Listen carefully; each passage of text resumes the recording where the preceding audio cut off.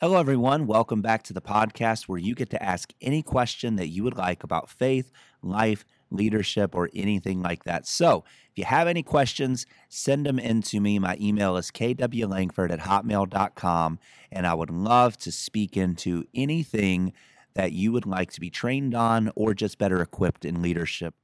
Now, today, I want to continue our series on prayer by looking at the most famous prayer in all of Scripture. In Matthew 6, 5 through 8, we've been talking about Jesus and what he teaches on prayer.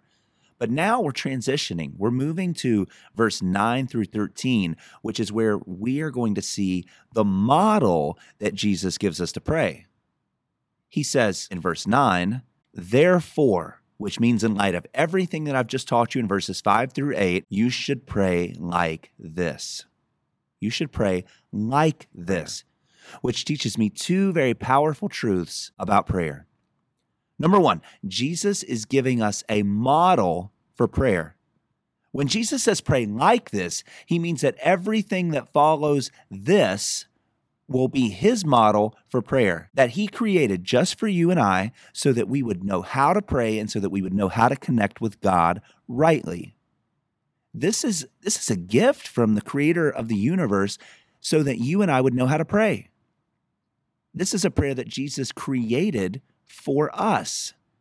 And now I want to be clear. Jesus is not saying you and I are supposed to memorize this prayer like it's some magical word for word resuscitation, and we're supposed to every morning wake up and announce it audibly, verbatim, in some kind of lifeless religious ceremony. That's not what Jesus is saying. Jesus said, pray like this because he intended this to be an example for us. He intended that this prayer would have kind of a format or a template for prayer that would instruct us on how to approach the discipline of prayer rightly. And it would show us how to have a deep and satisfying relationship with God in prayer. So the first thing Jesus does is he teaches us a model. The second thing he does is he teaches us a structure for prayer.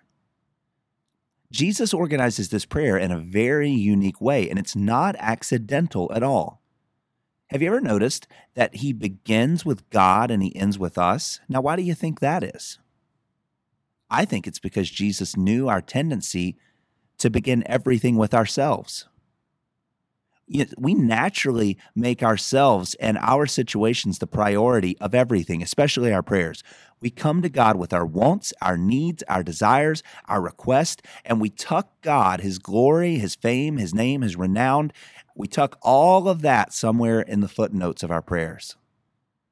Now listen, Jesus knows that about us. He knows that our tendencies is towards selfishness as human beings.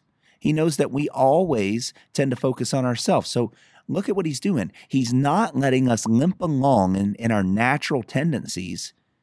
He's actually organizing this prayer as a way of teaching us to get our focus off of ourselves, as a way of helping us put our focus where it actually should be, and that's on God, and to show us what things are to have the greatest priority in our prayer life. And he begins his prayer with God. So as we go through this prayer, I wanted to show you and I how Jesus taught us to pray and what things Jesus thought were the most important things that you and I should be praying about. And we're going to be looking at that prayer next time on this podcast, and we're going to be beginning with Our Father in Heaven. So until next time, hope you have an awesome day. Peace out.